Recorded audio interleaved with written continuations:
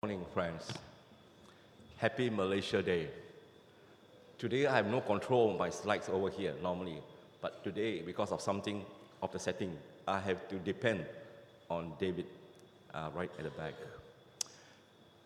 Well, it is always a pleasure to speak the Word of God. Let us go to the Lord in prayer. Father, we thank you for this morning that we can come and worship you on this Lord's Day. I pray, Father, that you will use my voice to speak your words, to be an instrument of yours. And may the words of my mouth and the meditation of our hearts be acceptable in thy sight. O Lord, our strength and our Redeemer. Amen. This is something that a friend of mine sent me through WhatsApp. And I find it interesting, which is something related to what we are going to, what I'm going to share with you, the Word of God. And the story goes like this.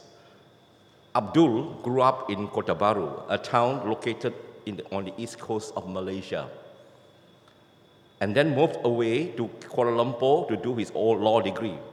After graduating, he decided to go back to Kota Baru because he could be a big man there, and thereafter wanted to impress everyone. And so he returned and opened his new law office. The first day, he saw a man coming on the sidewalk. So that must be a new client, he thought to himself. He decided to make a big impression of this new client when he arrived. And as the man came to the door, Abdul picked up the phone. He motioned a man in, and all the while he was talking. So he got the man to sit down. And that's what he was trying to say over the phone. No, absolutely no. You tell those clowns in Kuala Lumpur that I won't settle this case for less than 1 million ringgit. Yes, the appeals court has agreed to hear the case next week. I'll be handling the primary argument, and all the other members of my team will provide support. Okay, tell the state prosecutor that I'll meet with him next week to discuss the details. So this conversation went on for about 5 minutes, while the man sat patiently and waiting for him to finish the call, while Abdul rattled on. Finally, Abdul put down the phone and then turned to the man. I'm sorry for the delay, but as you can see, I'm very busy. What can I do for you? Of which the man replied, I'm from Telecom Malaysia. I've come to reconnect your line.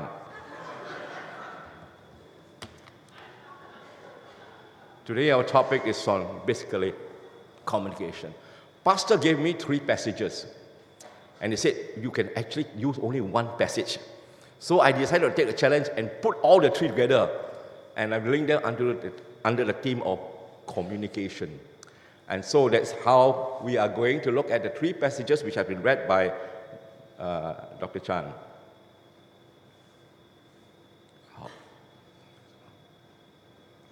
Okay.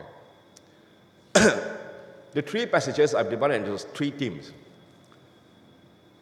The main title of this sermon today is A Time for Everything. Now there is a time to stand up, as I'm now doing. There's a time to speak up, which I'm doing. And there's a time to shut up afterwards at the end of the service. So let's look at a time to stand up. In the passage that was read, Mark chapter 8, verse 27, Jesus headed out for the village around Caesarea Philippi. And as he walked, he asked, what do people say I am? So here we are told that Jesus took his disciples to a place called Caesarea. And you notice that Jesus took them there before he faced his death in Jerusalem. And it is very significant for the disciples. I also like you to refer to Matthew chapter 16, verse 13. When Jesus came to the region of Caesarea Philippi, he asked his disciples, who do people say the Son of Man is? This is a map to show you where Caesarea is. Now, Caesarea is right at the slope of Mount Hermon. what I call the bluish spot shows you the snow-capped mountains. And near in red is Dan. Dan is what I call the city that was built the time by King Jeroboam. So Caesarea is there. But what is so special about taking his disciples to Caesarea Philippi? One, Caesarea Philippi is a place where the Jews will avoid. You can imagine disciples shocked. Jesus, you are taking us to this place, of all the places, Caesarea Philippi? So what is so unique about Caesarea Philippi? Because it's a place of temples, idols like Baal. In fact, King Jeroboam is the one, his sin was a sin of idolatry.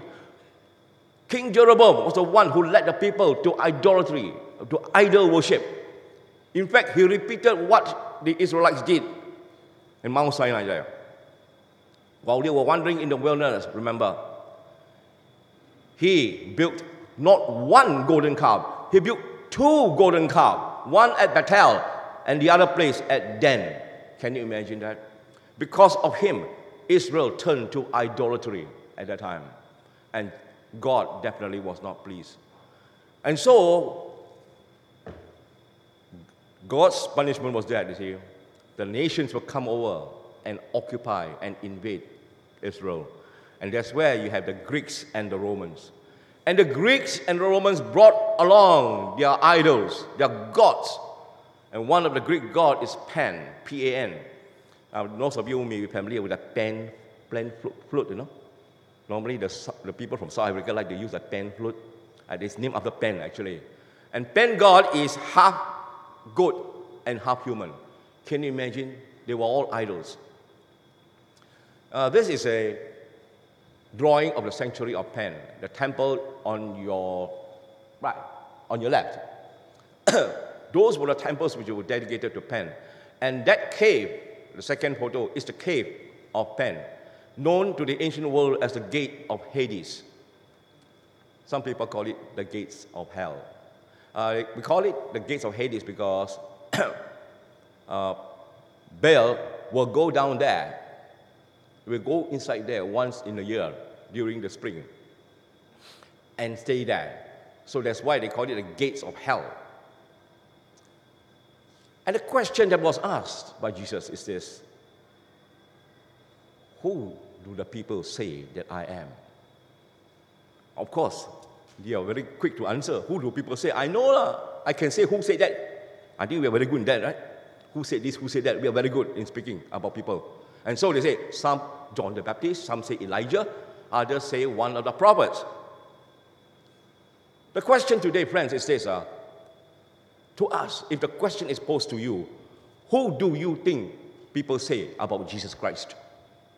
A good man, a religious teacher, historical person, a prophet? What do we say to them about Jesus Christ? So that was a question was posed to to his disciples. And then he posed another question. Now, not what people say about him. What do you say about me? So what are you saying about me? Who am I? And Peter, the usual, the person who likes to talk, who likes to speak, he's very first. He's very what I call impromptu. Peter gave the answer: you are the Christ, the Messiah. And I like the verse in Matthew, which says, you are the Christ, the Messiah, the Son of the living God. Now, why I like Matthew 16, chapter 16, verse 16 is because why? Those idols there were dead in Caesarea Philippi. They were at the caves of Pan, that Greek god, Greek Roman god. They are all dead. So when Peter said, you are the Christ, the Messiah, the Son of the living God. Friends, is our God dead? What will we say to Jesus when we meet him one day? When we see him? Will we declare, Jesus, you are the Christ, the Son of the living God? And for that, Jesus replied, "And I tell you that you are Peter, and on this rock I will build my church, and the gates of Hades will not overcome it." On this rock. Now the whole place there, you see, Cecilia replied, just now you see the rocks there. And Jesus used a very good illustration, very appropriate to teach his disciples. On this rock I will build my church, and the gates of Hades will not overcome it. That means what? You see, gates are normally built for protection, for defense, right? For defense. And Jesus said, even the gates of Hades will not be able to defend themselves. Will not. So this is something that we need to know, to realize, friends. Are we always on the defensive as Christians? Or are we on the offensive? And here Christ is actually telling, hey, you have to be on the offensive, not the defensive. Even the gates of Hades will not prevail against it. Wonderful. We sang the hymn, "On Christ a solid rock I stand. All other ground is sinking sand." Rock is used many times for God. How does Jesus show us example? By standing up. To stand up. He stand up to the test. The temptation in the wilderness, for example. Jesus stood the test. Jesus stood the hypocrisy of the Pharisees. How about us today? Can we stand up to the test? Can we stand up to temptation? Temptation is all around us. It is easily to be tempted. Can we stand there? Can we stand the hypocrisy of the world? Can we stand it up?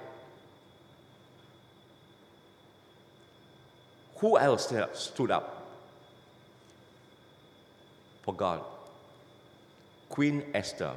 Now, Queen Esther married the king of Persia, Xerxes. There was a plot by Haman to kill all the Jews. This you can go back and read Esther chapter 3, verses 8 to 9. To annihilate, to destroy all the Jews. And Mordecai, a relative of Esther, then came to Esther and pleaded with Esther, please do something, speak to the king. In those days, if you want to speak to the king, you must have permission. If you don't have permission, you'll be killed instantly.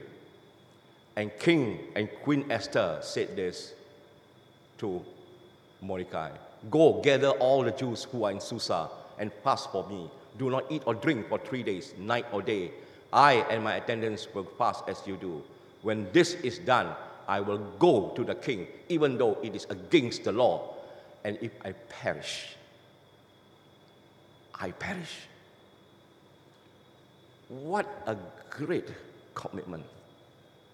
If I perish, I perish. This is a message to us. Will we say like Queen Esther one day? Will we be able to stand for God? If I perish, I perish.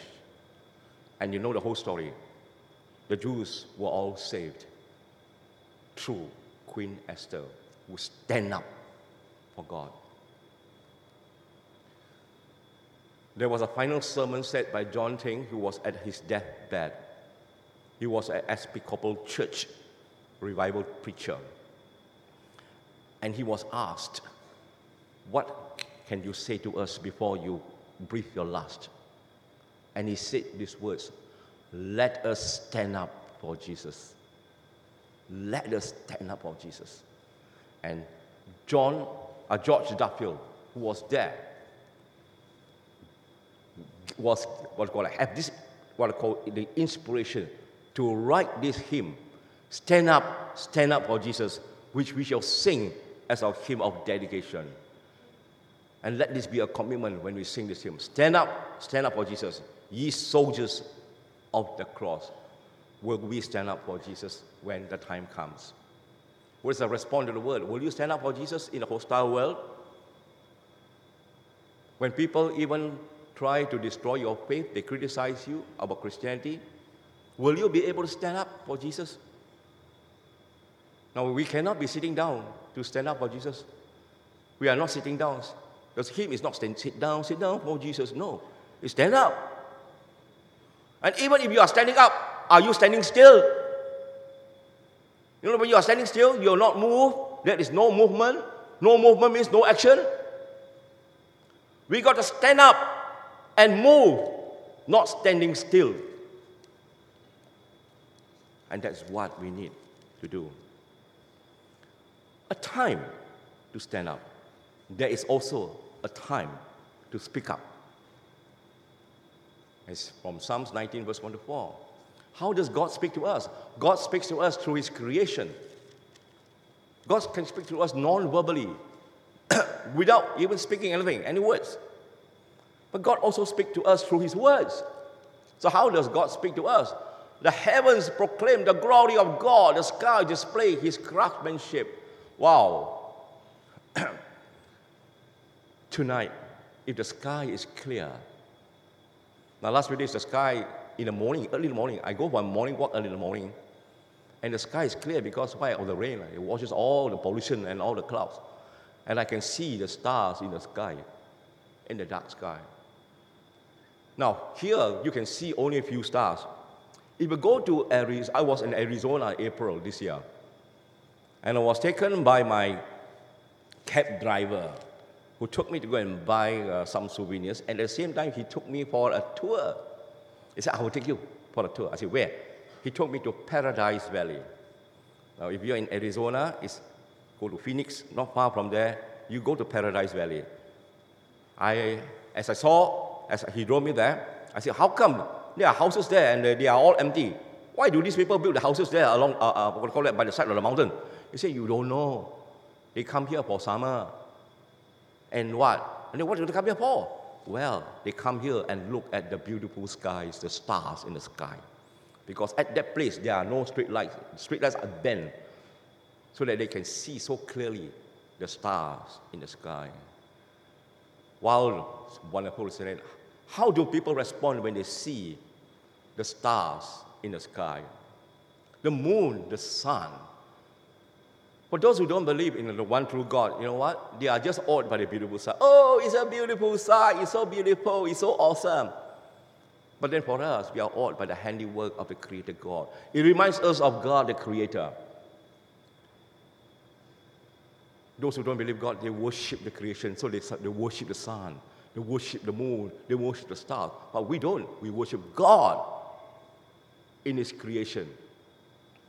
Those who don't believe in the one true God, they turn to the horoscope, the star signs. How many of us go to read the star signs before you come to the church today? I don't think so. You will do that. But we turn to God, the Creator of the heavens and the earth. That's what we need to do. Not only that, Psalms 19 verse 2 says, day to day, pause for speech. God does not speak. Only the sight of His creation is speaking to each one of us every day. And we take that for granted. You say, oh, yeah, how many times have we looked at the moon? Only one day. You say, oh, full moon. Wow, how come so surprised? Today only you see the full moon. Last 2 days I saw the sun. It was so bright, white light. Wow, I say I've never seen such beautiful sun in my life. Because why? The clouds are cleared because of the rain. Day to day, pause for speech, and night to night reveals knowledge. That's why we get the knowledge of God. So it's God's unspoken speech. Pour forth. Pour forth means coming out like fountain, like a spring. It's pouring forth to us each day. God is trying to speak to us. And God is making Himself known to us in that way. Wherever we are, we see the sun. The sun. This is a sunset in different places. First one, in Malaysia. The second one, the Taj Mahal in India. The third one, right at the bottom, right on the left-hand side at the bottom, is in Africa. And then the last one is when you are on the Grand Canyon. You see the sunset. People all over the world, wherever they are, they will see the sunset. And I'm sure that one day you will take opportunity to go have a dinner near the beach and wait until the sun sets. I'll tell you, it's awesome. It's beautiful to look at the sunset. And we give glory to God for His creation. Psalms 19 verse 3 says, well, there is no speech, no language where their voice is not heard. So God is speaking to us actually through His creation. You know, the astronaut John Glenn is the only astronaut who has been there twice, and not only that, his second trip to outer space when he was 77 years old. Can you imagine that? He was the first man, American, to go into space. Yuri Gagarin, the Russian, flew to outer space. And it was said that, he said these words when he came return, I see no God. When he was in outer space, he said, I see no God. Wow. But John Glenn was different. John Glenn says these words, to look at this kind of creation out here and not believe in God is impossible. It's impossible. And so those astronauts who are, at the space station, every day they see that. Day and night, we see the sunsets, we see the sunrise, and so on. Well, Romans tells us there is no excuse if we do not know the Creator. Because why? It says, for since the creation of the world, God's invisible qualities, His eternal power and divine nature have been clearly seen, being understood from what has been made, so that men are without excuse. So nobody is without the excuse to say that. So God is only worthy of our worship. God is worthy. That's why we're saying, this is my Father's world. We talk about God's creation. Question is, are you dazzled by the glory of God or by the pursuits of this world? No, we see somebody's house. Wow, we are dazzled, that mentioned. No, are we dazzled by the glory of God? How God also spoke to us through His words. Now we learn about God also did not speak anything through His speech, no voice. But then you see, God also spoke through His word in Genesis 1:1. And God said, let there be light. God said here, God spoke. Now here we see God spoke. Let there be light, and there was light. And it happened. You look at this one. Somebody sent to my wife, so I said it's a very interesting one. Here, nobody spoke. Can you imagine that? And then they call it happy family, no quarrel. They don't even communicate with each other because everybody, grandfather, grandmother, how many generations there? Our response to the word, friends, is, will you speak up about your faith? Will you speak up for Jesus Christ? When you have the opportunity, will you take the opportunity to speak up? Will you be the message rather than be the messenger? Now we are told we are going to speak, yes, go. Let us be the instrument. But what is more important is what? Are you the message? Message means, when you say, are you the message, it means what? Do you show the image of Christ in your life? You are then the message. Dr. Kuses and Barry Posner, I met them in San Diego. And both of them taught me this law of leadership. They call it the Kushner-Posner law of leadership. And it goes like this. If you don't believe the messenger, you don't believe the message. I repeat, if you don't believe the messenger, you don't believe the message. You can talk a lot of things, but then if you are not showing an example, nobody will believe you. And we know the Samaritan woman speaks up for Jesus. Remember the woman at the well? When Jesus spoke to her about the living water that she will never thirst again, and she got the living water, and you know what she did? She went back to the village and told everybody what Jesus has done for her. And because of that, if you read the Bible in the Gospel of John, John chapter 4, verse 39, many believed because of her testimony. Yes, friends, people will believe the Lord Jesus Christ through our testimony. There's a time to stand up. There's a time to speak up. And there's a time also to shut up. To shut up, let me share with you this story. To shut up. Again, one of my classmates sent me this through WhatsApp. And the story goes like this. After a tiring day, a young lady settled down in her local train seat and closed her eyes. So she was sitting down there. And then, as the train moves, there was this guy sitting next to her. And what he did was he pulled out his cell phone and started talking in a loud voice. "Hi, sweetheart, it's Rajaram. I'm on the train. Yes, I know it's 6:30 and not 4:30, but I had a long meeting. No, honey, I was not with Pretty from the accounts office. I was with the boss attending the meeting. No, sweetheart, you are the only one in my life. Yes, I'm sure, dear." 15 minutes later, he was still talking loudly. And this woman was very annoyed sitting next to him because she couldn't sleep. And so, you know what she did? She leaned over and said into the phone, "Rajaram, darling, hang up the phone and come back to bed." Now, Rajaram is back from hospital and doesn't use his cell phone in public any longer. He does not know how to shut up. Speech rates. The rate when we write is 30 minutes per minute. When we type on a keyboard, a computer keyboard, it's 50 words. Texting, 60 words. Speaking, 150 words per minute. You see that? Wow, we are very clever to speak. So fast. How many times? 5 times writing, 5 times texting. You see?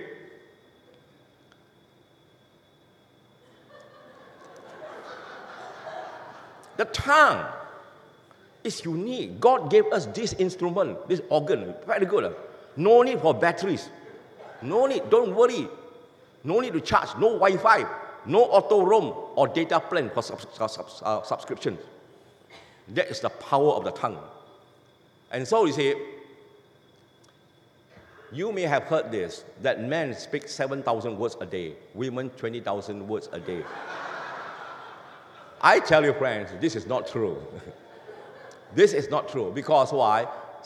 Recent studies showed in the University of Arizona by Matthias, they found that the women spoke 16,215 words a day, while men spoke 15,669.